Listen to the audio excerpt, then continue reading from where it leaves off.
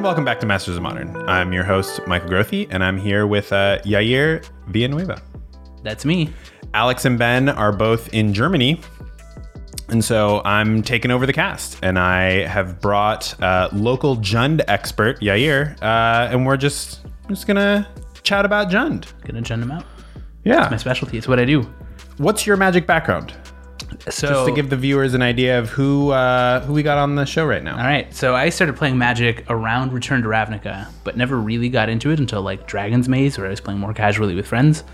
I started playing Commander at a local shop, and from there sort of branched out into trying to play Modern. I think my first, quote, Modern deck was Mono Red Blitz with Monastery Swift Spears and Kiln Fiends to just get them.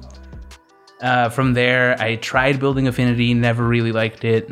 Was building Grixis Twin on the broke high schooler budget, which took a very long time and got banned when I was like 80% done with the deck. So, yeah, that's the argument against bans, right? Yep, I have lived and breathed the entire banned deck out from under you. So it is what it is. I started playing Control and played that for most of my Modern career until I finally slowly pieced the Jund together and have been in love with the deck since. And yeah, that's like mainly what I play now. Awesome. Just a reminder to viewers out there and listeners to like and subscribe to this video if you're watching on YouTube, or subscribe to the podcast if you're listening on to the audio. Support us on Patreon, patreon.com/themmcast. That's how we make the show. So I guess the big news for Jund right now is that a Jund deck just top 8'd Austin through like a big field of nasty Okos and Urzas and everything else. I can get into that. First and foremost, we want to sort of just lay the groundwork for what Jund is as a deck for viewers and listeners who let's do that. Know what that let's is. do that. That's better. So Jund is a mid-range strategy that uses black, green, and red cards, and it tries to leverage all of their cards into disrupting your opponent and sticking a threat in order to close out the game. You're looking to, at the bare minimum, trade your resources 1-for-1 with your opponent, so casting spells like Inquisition of Kozilek and Thoughtseize, which discard cards out of your opponent's hand, Lightning Bolt to just kill something, Fatal Push to just kill something, and then on the higher end, you want spells that will 2-for-1 and sometimes 3-for-1 your opponent, so Kolaghan's Command, which is a modal spell that blows your opponent out most of the times. Bloodbraid Elf, which you can cascade into pretty nasty threats. Liliana of the Veil, which can stick and make your opponent's life pretty miserable. And because of it, the deck ends up being pretty customizable, I think. There was a joke going around the SCG circuit a couple years back where the commentators were talking about how one of the Jund players that made it into like top 16 or top 8 probably agonized over the 1 or 2 ofs of his deck, but like that's where Jund gets its percentage points. You're trying to maximize that. And so I think Jund making the top 8 through the recent Oko Menace isn't really that surprising, outside of the fact that your Tarmogoyfs become 3/3s instead of 5/6s or 4/5s. But you can tailor your sideboard hate pretty well, so everybody's on Collector Oofs and Alpine Moons for the big mana matchups and the artifact matchups. Fulminator Mages if you still want to do that and synergize it with your Kolaghan's commands.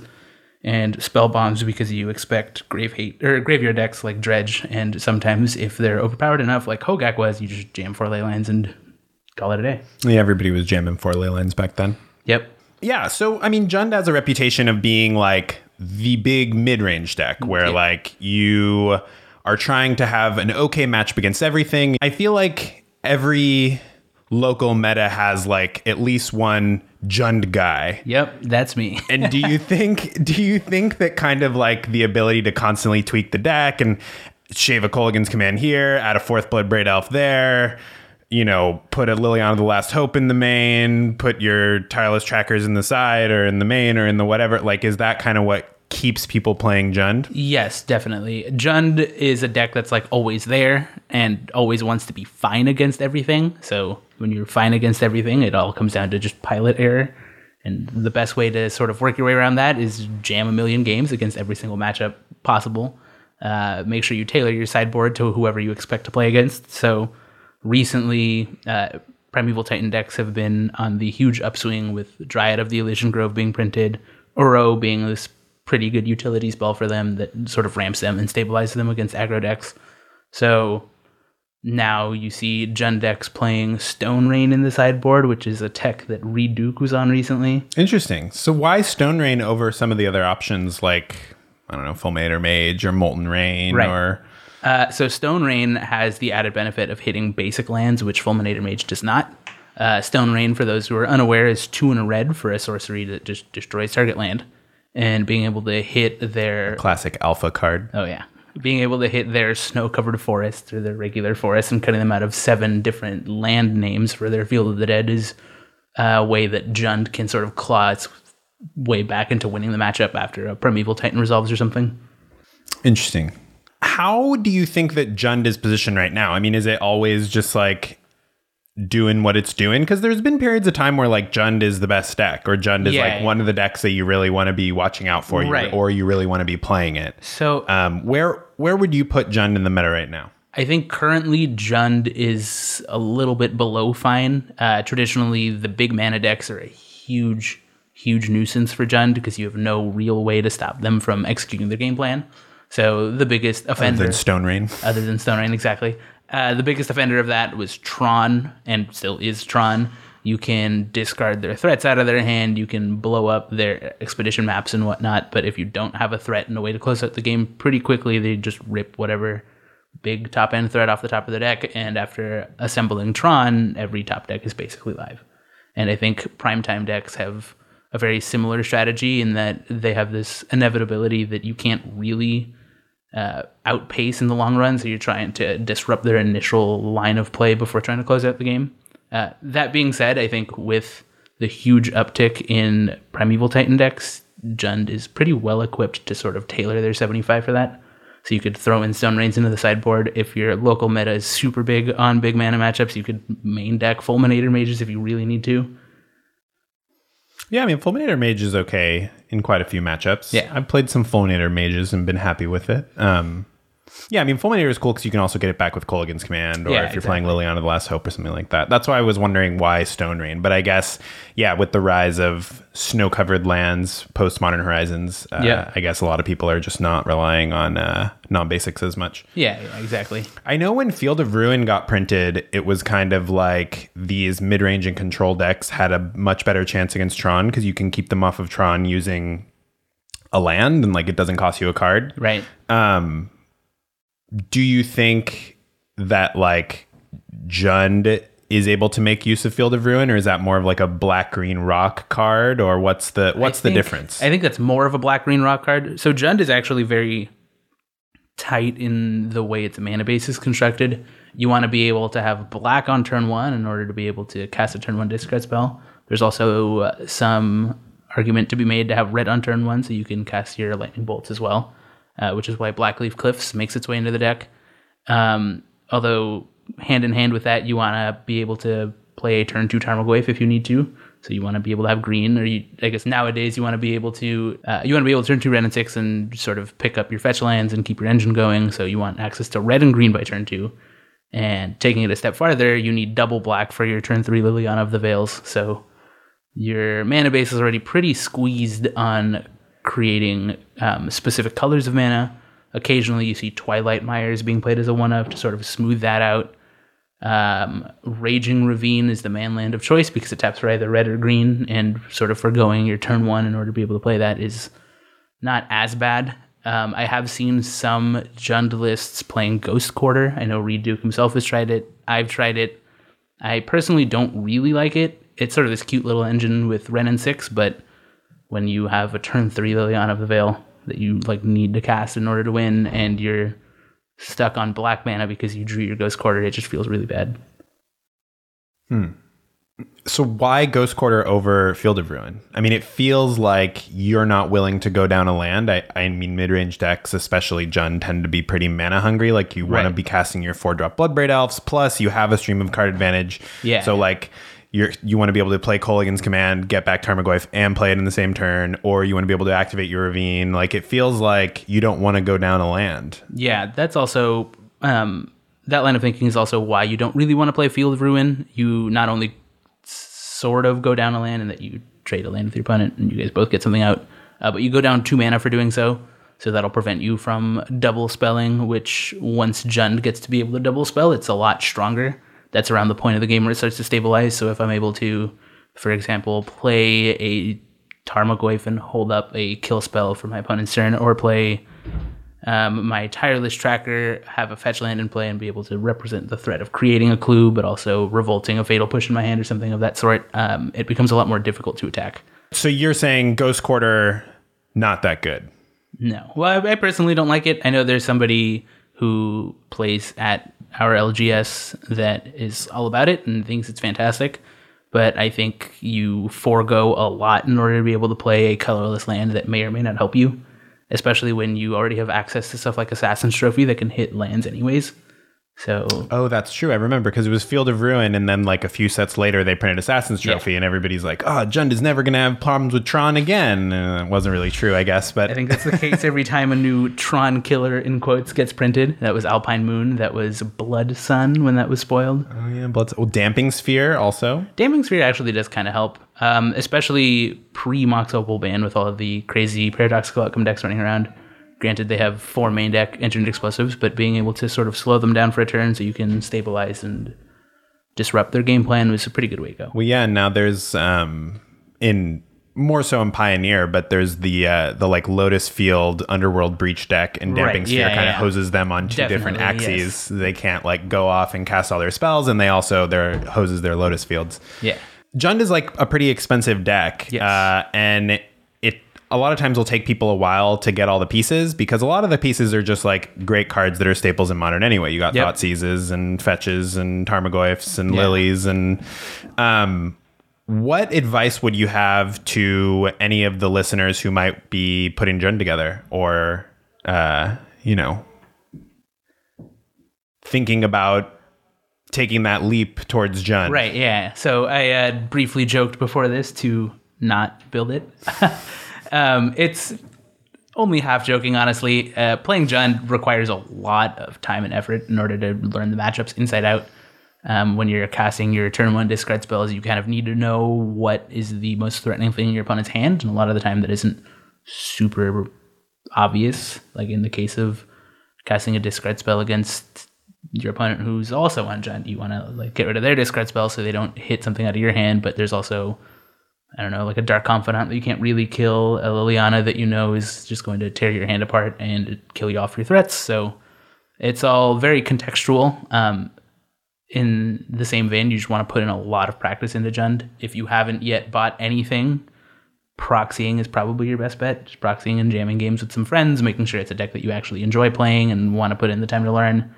And then from there, just snagging good deals, honestly. Like being on the prowl for people who are trying to sell Tarmogoyfs or Lilianas at slightly cheaper than normal Tarmogoyfs rates. are pretty low right now. That's true. That they're not as much of a big player in Modern right now. Yeah. Fatal Push definitely quelled it, as well as Oko. Why would I pay 2 mana for a 5/6 when I get a 2 mana 3/3? Yeah, I mean, that could be said of any creature. At least Tarmogoyf's pretty inexpensive. Yeah, that's true. And then taking it a step farther, you definitely just want to pick up lands first, because if on the offhand you decide halfway through building Jund that you don't really like the deck, or you don't think you're going to do well with it, you then ended up only spending your money on lands, which can pretty feasibly go in anywhere else. Or if you play other formats like Legacy, Vintage maybe, although if you're playing Vintage, you probably don't have trouble building Jund. And Commander, your fetch lands and shocks and whatnot could pretty easily just slot into any other deck.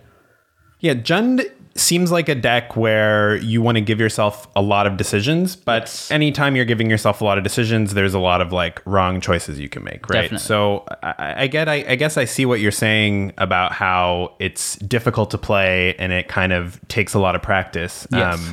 Do you want to say more about that, or give us some tips and tricks for playing Jund? Yeah, there's actually a lot of them, and well, a good handful of them don't really come up now. It's all, again, contextual based on what's at your local meta and who's on what deck and what your exact 75 is. Although there are some pretty notable things that you can point out for a very long time. And I guess now it's going to be a little more relevant with Heliod combo being a deck that people are trying. Persist as an ability on cards like Kitchen Finks. They do hit the graveyard for a brief moment, and you want to be able to activate your Scavenging Ooze when they're in the yard so they don't come back and get increasing value out of it. So there is a bunch of small interactions like that can definitely swing the game in your favor. For a very long time, Surgical Extraction was a mainstay in your sideboard, usually as a 1 or 2 of. And just getting into the habit of surgicaling your opponent after they draw. That way you have a chance of blanking their draw step. That's also a lot more relevant in something like the Tron matchup, because occasionally you'll be able to kill off one of their lands and you want to be able to cut them out of Tron for the foreseeable future. That way they're stuck playing the fair game with you. So being able to surgical them at the end of their draw and they just happen to draw that same exact land. Oh, yeah. Kind of like, kind of like if you have instant speed discard like a Vendilion Click or something, you want to hit them on their draw step. And yeah, I guess the fact that Surgical Extraction can sometimes just Thoughtseize your opponent means you want them to have as many cards as possible. I guess that's just like a general Surgical Extraction trick. Yeah, exactly. That people should be doing if they're playing Surgical Extraction. Yeah. A lot of the small tips and tricks can sort of apply to other decks and they're very card dependent. But I think Jund is probably the deck that can capitalize on it the most, since they're looking to maximize each card's potential at every turn of the game. So another example would be being aware that the Revolt keyword on Fatal Push reads a permanent leaves your field. So if you're against like a Mono White Taxes or an Eldrazi Taxes opponent and they Flicker Wisp your Tarmogoyf, you can then cast your Fatal Push and Fatal Push their Flicker Wisp or their other 3 or 4 drop that might be causing you some trouble. What can a player do if so? You know, I don't want to play Jund, but I want to beat Jund. Okay. Is there anything? Play Tron. So just the big mana decks. Yeah. That's the way to beat Jund. If there's a Jund player just like beating up your local meta, just play a big mana deck. Yep. And that big mana decks are notoriously difficult for Jund to navigate because they have that sort of inevitability engine that I talked about earlier. You'll see if you look at deck lists now from like recent Magic Online 5.0 dumps that a lot of Jund sideboards are playing 2 Alpine Moons in order to be able to get around that. And so just bringing any sort of big mana deck makes it very difficult for your Jund opponent because it sort of forces them to think about the game very differently. Any super low to the ground aggro deck also makes life very difficult for the Jund player. Burn is a very swingy matchup and has actually produced one of the more entertaining games, at least for me, because you have to know when to kill your opponent's Goblin Guides and Monastery Swift Spears, when to Thoughtseize, when to hold your discard spells back, whether you should play out a Tarmogoyf or your Dark Confidence or whatever, or decide to hold up interaction. And a lot of it sort of just comes down to your opening 7 and probably the top 3-4 cards of your deck. Usually if there's a Collective Brutality or 2 in there, you can stabilize pretty quickly. Without it, life is a lot harder. And then I realize backtracking now, tips and tricks for Alpine Moon. Mm-hmm. That card is super sweet. I do highly recommend any Jund pilot slot some into their sideboard if they're having trouble. Yeah, I mean, I think Alpine Moon in particular is a card that, because of the rise of Primeval Titan decks with Dryad of the Elysian Grove, and also it being like the best deck that didn't get banned. Right. Yeah, Alpine Moon tips and tricks I think are going to be welcome for a lot of people. Oh, yeah. The big one against Tron, and I keep dragging this back to Tron because our LGS has had like a 75% Tron meta for a very long time. And that's a lot of Tron. I'm the fool who thinks, oh, that's a fine Jund meta, and I'll just sleeve up Jund and be on my way. Alpine Moon, as I learned through repeated error, when you're against Tron, you want to usually name Urza's Tower if they haven't played it yet, because it cuts them off of being able to, quote, top deck 3 mana. Sure. In the sense that they'll spend their mana in order to kill your Alpine Moon, and then they play their Urza's Tower and have access to 3 more, as opposed to 2 or 1 if they weren't able to get rid of your Alpine Moon. If their Urza's Tower is already in play, you want to name an Urza land that you haven't seen yet. That way you don't immediately give them the green mana to cast a Nature's Claim and kill off your Alpine Moon. So it sort of staves them off for a turn or 2 in order to be able to get rid of it and get their engine back online, which in that turn or 2 you might be able to swing the game pretty heavily in your favor through like Collector Oofs or another threat. So I guess blue-white control is also known as kind of a Jund killer. Yes. Oh, well, is that would you say that that's still true, or has Jund evolved, or has blue-white evolved in a direction that makes it more favorable for Jund? For a brief time, I think they were pretty on par with each other. It all just came down to pilot error a lot of the times in terms of they're both how very the gameplays skill would intensive go. decks. Yes. Those have also produced some of my favorite matches ever played on Jund, just because of how swingy and crazy the games can get. Post Modern Horizons, I think the matchup was skewed a little bit in Jund's favor, just because you got access to Ren and 6, which then gave you a sort of inevitability engine for playing the long game. You could stabilize on your mana, be able to activate your Rage and Ravines till the end of time because you've used your Ren and 6 to pick up your lands and grab every land out of your deck. By grabbing all of your lands, you then are only mostly drawing your good cards. And then you'd get to ult your Ren and 6, which meant you could recast all of your Kolaghan's commands, which are back-breaking for the control decks. You could recast your Lightning Bolts to give yourself some reach and kill off their Planeswalkers.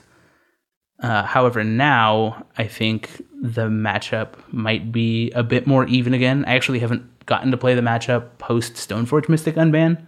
Because locally, if I'm not on Jund, I tend to be the person playing Stoneforge Mystic. Sure. So I have not been on the Jund side of that. What kind of Stoneforge Mystic deck are you playing, out of curiosity? Currently, I'm on Bantblade, even post Oko. Shout out to McWinsauce on Magic Online. He's usually like trophying with Stoneblade decks. I highly recommend you check out his lists if that's a deck you're interested in. Recently, he's been splashing green just for Icefang Coatls and an Uro in order to sort of stabilize you against the aggressive decks, which I think Icefang definitely holds the sword pretty well. That it does, yeah. Also, to my surprise, he's playing the new Theros Beyond Death Elspeth, just because it can create two bodies that can also just hold swords, which is sort of like the ground floor of what your threats do in that deck. But I think post Stoneforge Mystic, the matchup might be a little bit back to even. Kolaghan's command is notoriously strong against any sort of artifact, and the 2 toughness Stoneforge Mystic, because then you could just kill it and shatter their artifact that they put into play. Or my personal favorite has been respond to the activation and make them discard a card and kill their other X2 because they'll only have 1 card in hand and it'll be the equipment that they just tutored up. But I think you definitely need a lot of practice to get into any of those matchups.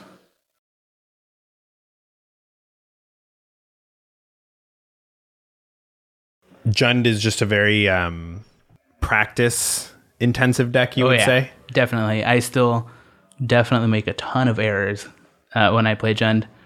A lot of it has been just because the metagame has shifted, and some of the heuristics that I said earlier, for example, about like naming the Tron land you haven't seen with Alpine Moon may not still stand against Primeval Titan. I have not gotten to play that matchup post Oko ban. So. Well, I guess they don't have like Tron. They just have like a couple of lands that are really important, Field of the Dead or Valakut, and the fact that like sometimes they're going to want to go for one and sometimes they're going to want to go for the other. And yeah, I could see that getting pretty complicated. I guess Dryad of the Elysian Grove is probably not a huge problem for the deck because you can kill it pretty easily. Yeah, you can. 4 toughness is a pain.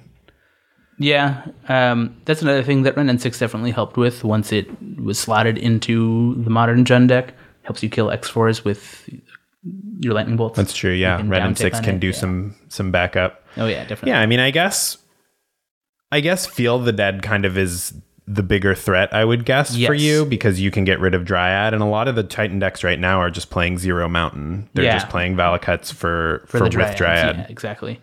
I think I would probably start off by naming Field of the Dead in that matchup before doing anything else.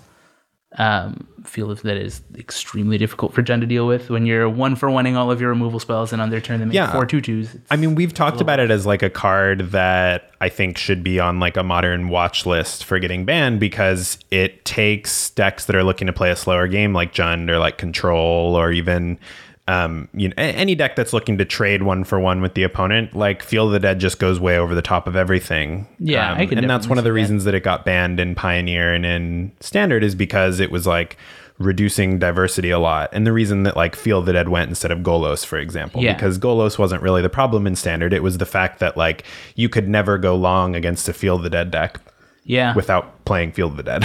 That's true. I do think, that being said, Modern and the card pool in Modern has a lot of an easier time dealing with Field of the Dead, between the room to be able to activate your Field of Ruins and your Ghost Quarters that you may or may not be playing, Your Assassin's trophies can hit it. An Alpine Moon. Yeah. Blood Moon even. Yeah, that is true. I did recently see a Jund list, I think like top 32, one of the online challenges that was skewing its build to be able to play 3 Blood Moons in the main. Wow, with the mana problems that you were talking about, turn 1 Thoughtseize, turn 2 Ren and 6, turn 3 Liliana. It's rough. Pre-Bloodbraid Elf Unbanned, there was a time where I was playing 2 Blood Moons and 2 Goblin Rabble Masters in the side, just to be able to get under all of the big mana decks, because you didn't really have a way to do that. Rabble Master does seem well positioned. I mean, it's good against a lot of the big mana decks, right? Yeah, that it does. That being said, I don't think I would recommend that build 99% of the time. It can definitely be pretty rough.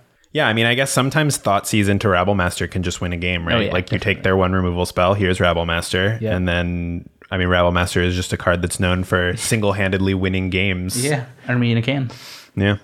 So Theros Beyond Death just came out, and we have been kind of talking about its impact on Modern. Dryad of the Legion Grove obviously has come up a bunch in this conversation because it's like such a huge meta player. But has Jund gotten any new tools from Theros Beyond Death? Is there anything in Theros making an impact there? Potentially. I am pretty excited to try out Kroxa, maybe as like a 1 or a 2 of. Kroxa? I don't know how you say it. Yeah, no, that's cool. The Titan, right? Yes. The red-black Titan. Yeah. I think at face value, a 2-mana discard spell that also bolts them is pretty strong. So it's red and a black. When it enters battlefield, sacrifice it. 6/6. Yeah, sacrifice it if it has not escaped. If it's not escaped. And then when it enters the battlefield or attacks, target player discards a card. If they discarded a non-land card, they lose 3 life. Or if they didn't discard a non-land card, they lose 3 life? Each opponent who didn't discard a non-land card this way loses 3 life, yeah. Got it. And then it has escape 5... 4. So escape is red, black. Right. Escape red, black, but it's exile 5 other cards. Oh, right? yes. Yeah. I think at face value, discard spell that can potentially lightning bolt them is pretty good. I do think the downside to the front half is that you don't get to choose what they discard, so they'll just discard the worst card in their hand, which does kind of suck on occasion. Although if you couple that with another discard spell or a Liliana of the Veil uptick, it makes your scenario a lot better, especially on turn 3. So if you discard into Tarmogoyf, into the front half of Kroxa, and then another discard spell, it's probably pretty difficult for your opponent to sort of bounce back, especially in the face of a Tarmogoyf that might be like a 4 or 5 at that point. The back half I do think is a lot more tricky. You kind of want card types in your yard in order to be able to grow your Tarmogoyf and make it a hefty boy, and having to exile 5 other cards can sometimes be a bit of a problem. You kind of have to keep in mind what card types your opponents have in the grave, what card types you have in the grave, if there's any overlap, anything that only you have, that way you're not accidentally shrinking your Tarmogoyf. And I guess now that we're in this line of conversation, it is worth noting that the damage that is dealt to your Tarmogoyf will stick around and always be there until the end of turn. So if you shrink your Tarmogoyf on the turn that it took 3 or 4 damage and you put it in lethal range, you will accidentally kill your Tarmogoyf. So it's something to definitely be watching out for. Yeah, that's true. There's definitely been Tarmogoyf and Tassiger, Gurmag Angler builds before, and I'm sure many people have been burned by that. Yeah, I was recently playing a Rug Delver list with 4 Tarmogoyfs and 4 Hooting Mandrills, and I had to be very careful about the way I delved. So. Yeah, I mean, that's true. This is basically a delve card. It is interesting that it does kind of grow your Tarmogoyf, though. Like in a matchup where your opponent isn't going to have a creature in the first few turns, this puts a creature in your graveyard, which is interesting. Right. Like if you go, Thoughtseize into Tarmogoyf into this, then it like puts creature in graveyard, which might not be easy to do depending on the matchup. Yeah, definitely. Also, occasionally you'll just hit some pretty hard to create card types out of your opponent's hand. So Artifact has been a notorious difficult card type to have hit the yard. Although now with Urza, it's a little more prevalent and grow your Tarmogoyf by a lot. Planeswalker is another one if your opponent's sort of on the back foot and doesn't think they'll be able to cast their Jace the Mind Sculptor or Teferi Hero of Dominaria. Having them discard it does give you a pretty difficult card type to achieve.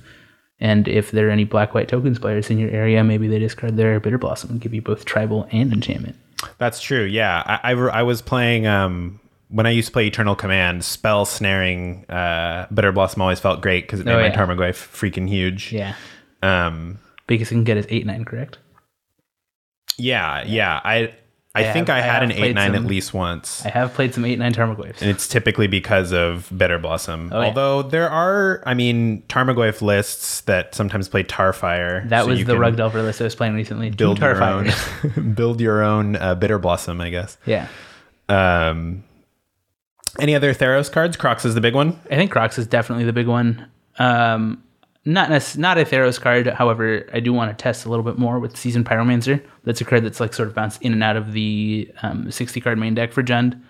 At face value, it sort of powers through your deck and helps you get to the one-ofs that might be really good in the matchup you're in, and can sort of resculpt your hand to throw away the one-ofs or two-ofs that are terrible in the matchup you're in. So if you're against Burn and you're looking at a hand of Thoughtseizes, being able to create 2 bodies or I guess 3 total bodies and throw away 4 damage to yourself is pretty good.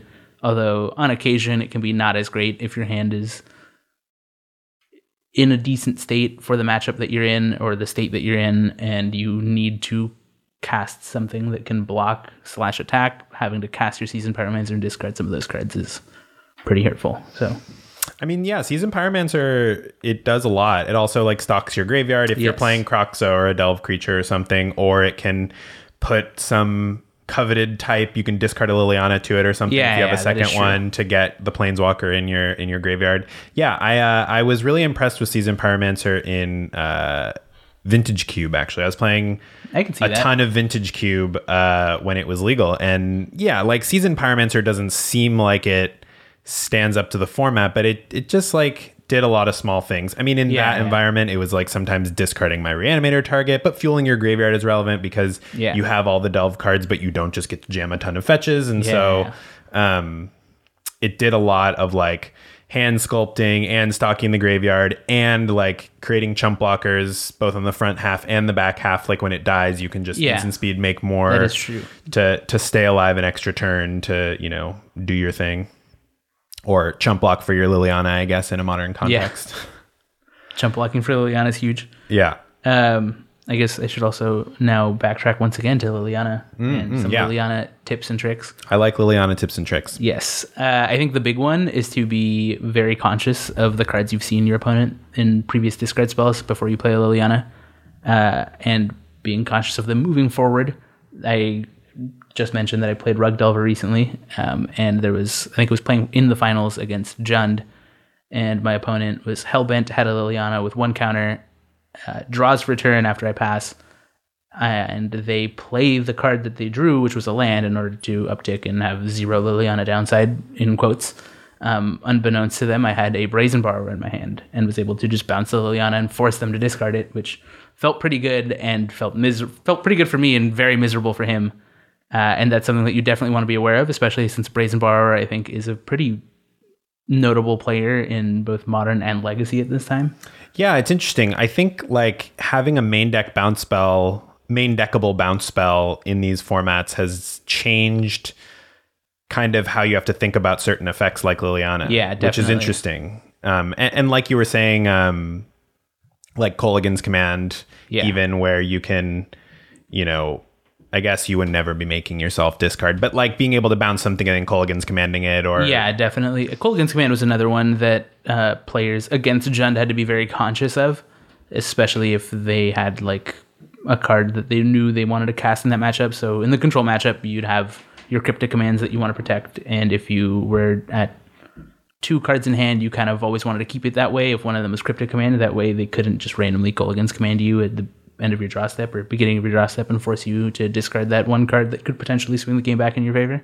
So it's definitely something to watch out for, I think, on both sides of the matchup. Yeah, I'm a big fan of the card. I've been playing it a lot in Standard. I've been trying to seek out decks where I can play Brazen Borrower, actually. It was the first Eldraine card I crafted on Arena. Okay. So my sweet. Yeah, I played a couple of different builds of Teamer Adventures, and I was playing the blue-red flash deck for a while. Okay. But yeah, I think it's great that it's starting to, get its due in Modern, among other formats. Yes, I do think the cool thing in Legacy is you can bounce your opponent's Merit Lage, which just made Delver matchups very entertaining. That's true. So Brazen Bar we're seeing play even in Legacy. Oh yeah, it's seeing a lot of play in Legacy. Being able to bounce Chalices, being able to bounce Merit Lages is pretty big. Oh yeah, I guess it's 2 mana, so you can typically bounce Chalice, since Chalice is pretty much always on 1. That makes sense, yeah, because I know that Merit Lage was like a problem for those decks, and people were like playing some pretty embarrassing cards to get around it. Yeah, Vapor I mean, Snag like in the Rug Delver sideboard. Was, Vapor Snag. Oof. I mean, at least Submerge is a little more defensible, even if you can play around it a little bit. So what else is new? What else is new with Jund? I mean, obviously Renin 6 is a big player. You were talking about Season Pyromancer. Is there any Eldraine stuff that's made its way into Jund, made a big impact? I mean, I always see Jund around and it always kind of looks the same to me, but I know that like a more experienced Jund player is going to look at these lists and see, oh, that's a 2 of. Oh, that's a 1 of. See like the slight differences. But to me, it's like, yes, I recognize all these cards. This is a Jund deck. And I think that's how it is for a lot of people, because the deck's been around like literally since the beginning of Modern. I mean, it's basically like a standard deck that just kept going in every format and just is still around. And it's gotten some new cards that have become staples, and that's easy for me to recognize. But a lot of the subtle differences in Jund lists, when I see them around on Magic Online dumps or on GP top 8s or whatever, it's not... I feel like there's a lot of subtleties that I'm missing about the deck because it is such a subtle deck. Right. Not actually an Eldraine card, but just the card quantities are always an interesting thing to look at, especially if you've been playing Jund for a while, because you get to sort of guesstimate what they were teching their card choices against. So Abrupt Decay, for example, is something that has seen a huge downtick in play. The control matchup, you kind of don't really have room to play your Abrupt Decays. Now it's a 1 of, maybe. Seeing it as a quantity anything higher than that, they're... So that's interesting. I would guess that like with Oko being such a big player recently, and towards the end of Oko's life, there were just like Oko backed up with counterspells was kind of like the deck, the like Urza decks. It was like Abrupt Decay good then, or was it not doing enough there? It was fine. It's just that Assassin's Trophy kind of did what you wanted to do and had the added benefit of hitting most of your other problem matchups as well. Being able to hit your opponent's Teferi Hero Dominator, your opponent's Urza's Tower, or Primeval back to Urza's Tower. It's just something that you always sort of have to keep in the back of your mind. Yeah. I have played more than my share of the Tron matchup, and I know that matchup like the back of my hand. Yeah, I mean, I would say that every local meta probably has a Jund person, and it's got at least one Tron person as well. At least. Let's talk about always like 3, playing maybe. Tron. I did play Jund at GPLA this past year. Dredge was the deck to beat at the time. So I had... Was it the Hogak? I think it was right before Hogak. Okay. Yeah, because it was in like April. So it was right before Modern Horizons release, I think. Wow, I had forgotten that Dredge was the deck to beat before Hogak. Oh yeah, and then Hogak made it a nightmare. What a world. I was the madman taking Jund into a full Dredge meta, which, pro tip, never do. It's rough. I was on 1 Nihil Spellbomb in the main, which was the graveyard hate of choice for Jund, just because you can cycle it for another card after you Spellbomb someone's yard. Yeah, it makes sense as a main deck inclusion because it always cycles. And there are certainly matchups where you want to get rid of their graveyard, but it's not worth a card to you, like Snapcaster matchups or even like the Mirror, or, where they have Delve spells. Being able to just like get rid of someone's graveyard without spending a card seems really valuable, especially in like a very resource intensive, not a deck where every resource matters a lot. Yes, definitely. That's actually another thing. There was, when Grixis Shadow was the deck to beat, there was a weird little dance you'd have to do about knowing when to spellbomb them. If they had the turn 2 Gurmag Angler or turn 2 Tassiger, maybe, you needed to sort of be on the watch out for that. And, right, because once they cast the spell, it's too late. Yeah, so you have to make sure you get them before they get a chance to cast their spell. Exactly. I was also on the 1 of Kalidas in the main at GPLA. It seems good against Dredge. Pretty good against Dredge. Humans and Spirits were the other pretty prominent decks. So being able to turn your Fatal Pushes into zombies was also very, very good. Yeah, and I've lightning bolted a Prized Amalgam before, and it feels really bad. It does feel awful. Except, if you have a Kalidas, then you get a 2/2. Yeah, exactly. There, you get rid of their Amalgam forever. I like that. Yeah. I got to run into the Tron matchup, I think twice over the course of day one. I missed day two by the skin of my teeth. Played into Tron and felt very comfortable playing that matchup. My opponent gave me one of those looks when he saw what deck I was on after he played his turn one. Tron land into map, and I was like, all right, I've unfortunately trained for this. So I got to sort of use that knowledge to my advantage. I think post-Modern Horizons, Collector Oof is a very good card in the matchup. It's a beating, especially if they're on the draw, because your turn one discard spell may or may not leave them with an Expedition Map or an Egg, Egg being Chromatic Star, Chromatic Sphere, and then being able to follow that up with a turn two Collector Oof that sort of blanks their turn one plays. And it puts pressure on them, which Definitely. I think that's the key to beating these big mana decks, especially Tron, is disrupt in the clock. Right, because if you just disrupt them eventually, and you surgical their land and you spend all these spells, ripping up their hand and Liliana plussing them and whatever, and they're just here's my sixth land, Wormcoil Engine, and you're like, does feel bad. Ancient Grudge is another very good card for that matchup. Being able to Ancient Grudge them again when you're on the play and just take them off of map sort of disrupts a lot of their hands. Maelstrom Pulse is relevant because the Wormcoil Engine leaves behind 2 worm tokens that are named. Oh wow, they have the same worm. That's pretty same name. I mean, that's pretty cool. Yeah. Not to mention, Karn and Ugin and some of the big non-creatures are cards that So can be tough to deal with without a Maelstrom Pulse or an Assassin's Trophy. Yep. We talk a lot on the show about how having experience with a deck that is really important. And actually, I think that's one of the big draws of Jund is you were kind of saying, oh, if you're thinking about building Jund, don't do it because it's a lot of work. But I think that work can be put in over the course of years. And Jund is always going to be a deck that you can play. Yes, I agree. I don't think it's ever embarrassing to take Jund to a tournament, even in a big Dredge meta or a big Tron meta or a big Oko meta, for example, where Jund is a dog. It can still put up results. And we always talk about there's these decks that are pillars of the format that even when they're not on top of the metagame, if you know the ins and outs of your deck, it can be a deck you can always play. And I think Jund in particular rewards that. Yeah, Burn is another one of these decks where you can always play Burn, and it's typically not totally embarrassing. I mean, the only time is I would say when Birthing Pod or Malira combo decks are the best deck. Maybe don't do that. Don't sleep up your Burn deck. Yeah, but in general, it's a deck that you can always just expect to randomly top 8 something or. I also think that's a pretty good heuristic to go by when you're customizing your Jund to 75. Sort of tie this all back to Jund. You have these pillars of the formats, and if you're going to an unknown meta, so if you're going to play at a local Magic Fest or you're going to play at a new LGS, you sort of need to respect the fact that these decks exist and bring Collective Brutalities in your sideboard, Collector Oofs, your Ancient Grudges, your Fulminator Mages, just have them ready because you might be able I know that you have a huge box of sideboard cards that you swap in and out based on what you're expecting to see. It used to be a box, and now it is upgraded to a full playset binder, just because I had so many cards in my Jund box. They're now BGX box because I've got Lingering Souls in there. I've got other nonsense. If I ever see a list that I want to try out that's playing a spicy 1 or 2 of, I've got the spicy 1 or 2 of, most likely.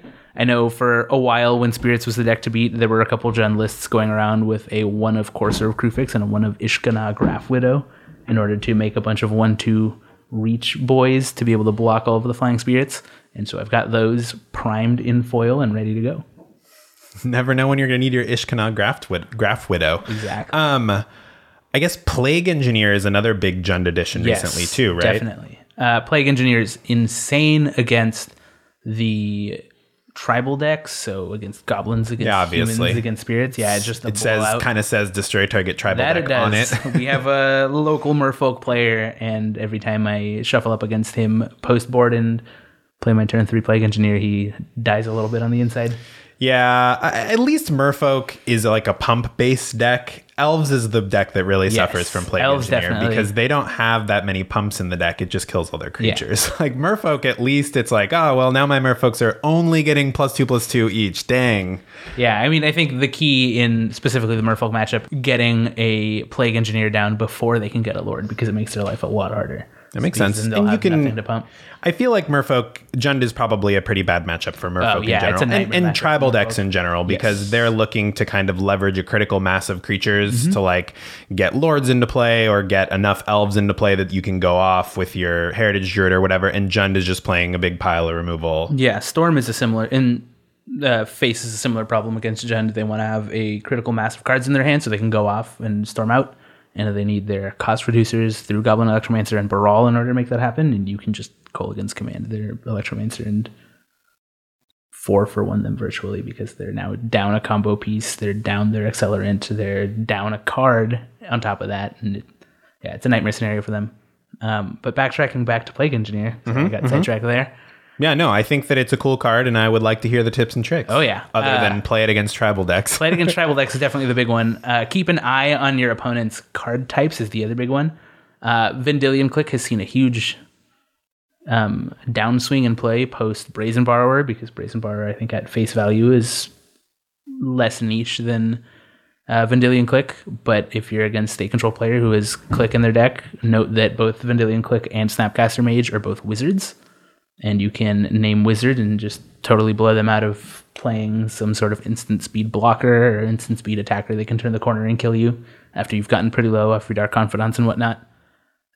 Keeping an eye out for scenarios where you might be able to kill an X4 by being able to lightning bolt after you named a card type is another pretty big one. Dryad.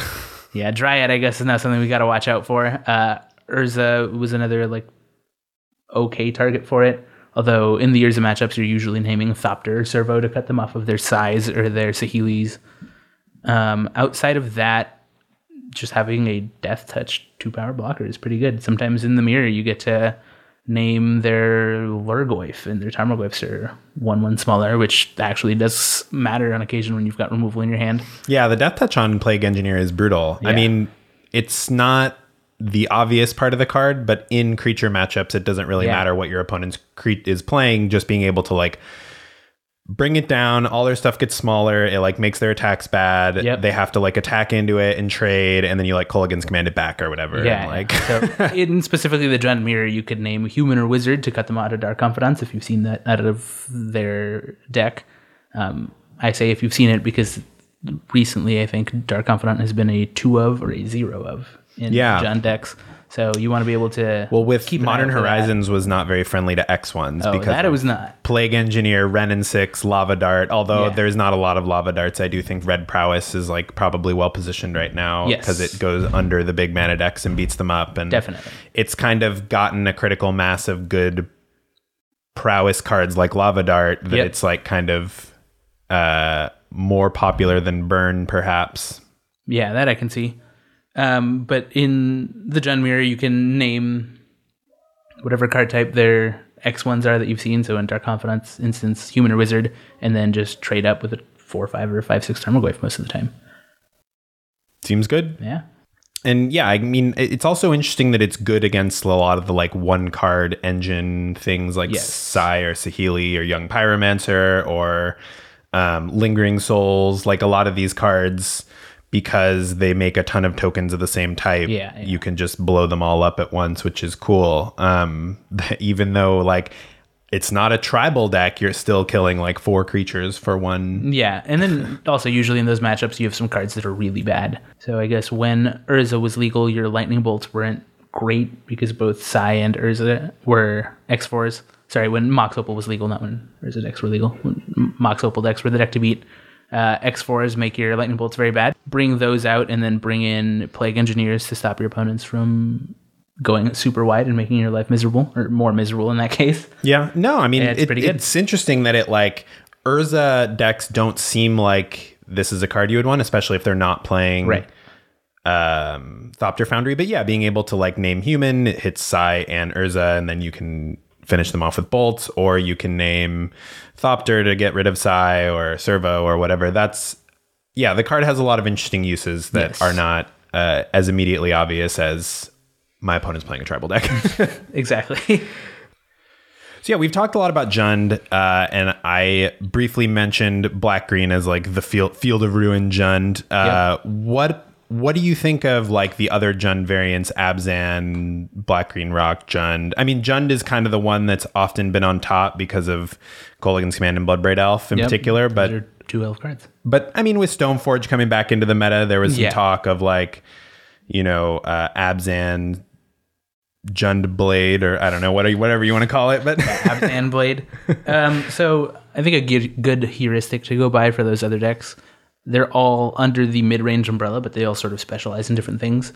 Jund, I guess you could take as sort of the middle line for the purposes of this heuristic, and that's like the de facto mid-range deck. Abzan, I don't know how it is positioned now, as I haven't seen an Abzan deck in a very long time. Why do you think that is?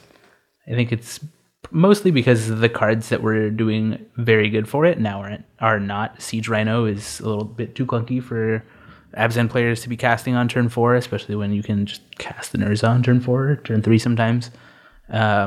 Lingering Souls notoriously dies to Plague Engineer, as we talked about briefly. Yeah, I mean, I guess the times where we've seen Abzan be as popular, if not more popular than other Black-Green variants, is when Lingering Souls is good. Yes. So if Lingering Souls is good in the meta for whatever reason, that's what you put in your Black-Green deck. Yeah. And that is what actually leads me to this heuristic. Abzan is the mid-range deck you want to play when you want to beat other mid-range decks, because you get access to your Path to Exile in order to have like clean Tarmogoyf answers, your Lingering Souls to just chump your opponent's gigantic threats for days, and then Siege Rhino to sort of go over their top. Black Green Rock is the mid-range deck you want to play when you're a little bit worried about your life total. If the meta is particularly fast, your mana base is significantly less painful since you're playing less shock lands. You've got some more main lands. You have access to the full 4 Blooming Marshes. They're playing Field of Ruins as well. And you, I think now, or at least as of late last year, they were still up on 4 Assassin's Trophies. So it sort of just gives you clean outs to any giant threat. So Black Green's good in like a burn or prowess or like aggro metagame? Yeah, I can see that. That being said, there are some sort of pros and cons to playing both. Like if you play Black Green Rock, you lose out on being able to cast Lightning Bolt, which is just as good in those matchups, and can sort of represent a way to turn the corner on your aggro opponent if you're able to sort of bolt them on and step, untap, and then swing in with your threats, and there's this 3 damage that they didn't account for. Yeah, true. I mean, and you also are losing, the rest of your face burn in the form of Kolaghan's Command and Bloodbraid Elf, which... I think Bloodbraid Elf was also probably the other really big one. I know when Bloodbraid Elf first got unbanned, everybody, myself included, was pretty up on cramming your deck full of 3-drops in order to maximize your cascade potential and being able to cascade into as many Liliana of the Veils and Kolaghan's Commands as possible. And Maelstrom Pulses, you're up to like 2 or 3 sometimes. And being able to, or not being able to play that 2-for-1 game and just randomly blow out your opponent, I think is pretty big. I am of the belief that Bloodbraid Elf is somewhat a necessary evil. The floor for it can be really, really, really bad. If you cast it and flip an Inquisition or a Thoughtseize and your opponent has no cards left in hand because you already did your deck's early game plan. Fatal push with no targets or something. Playing a reactive deck with Bloodbraid Elf, a lot of times you're going to hit a reactive spell and there's nothing to react to.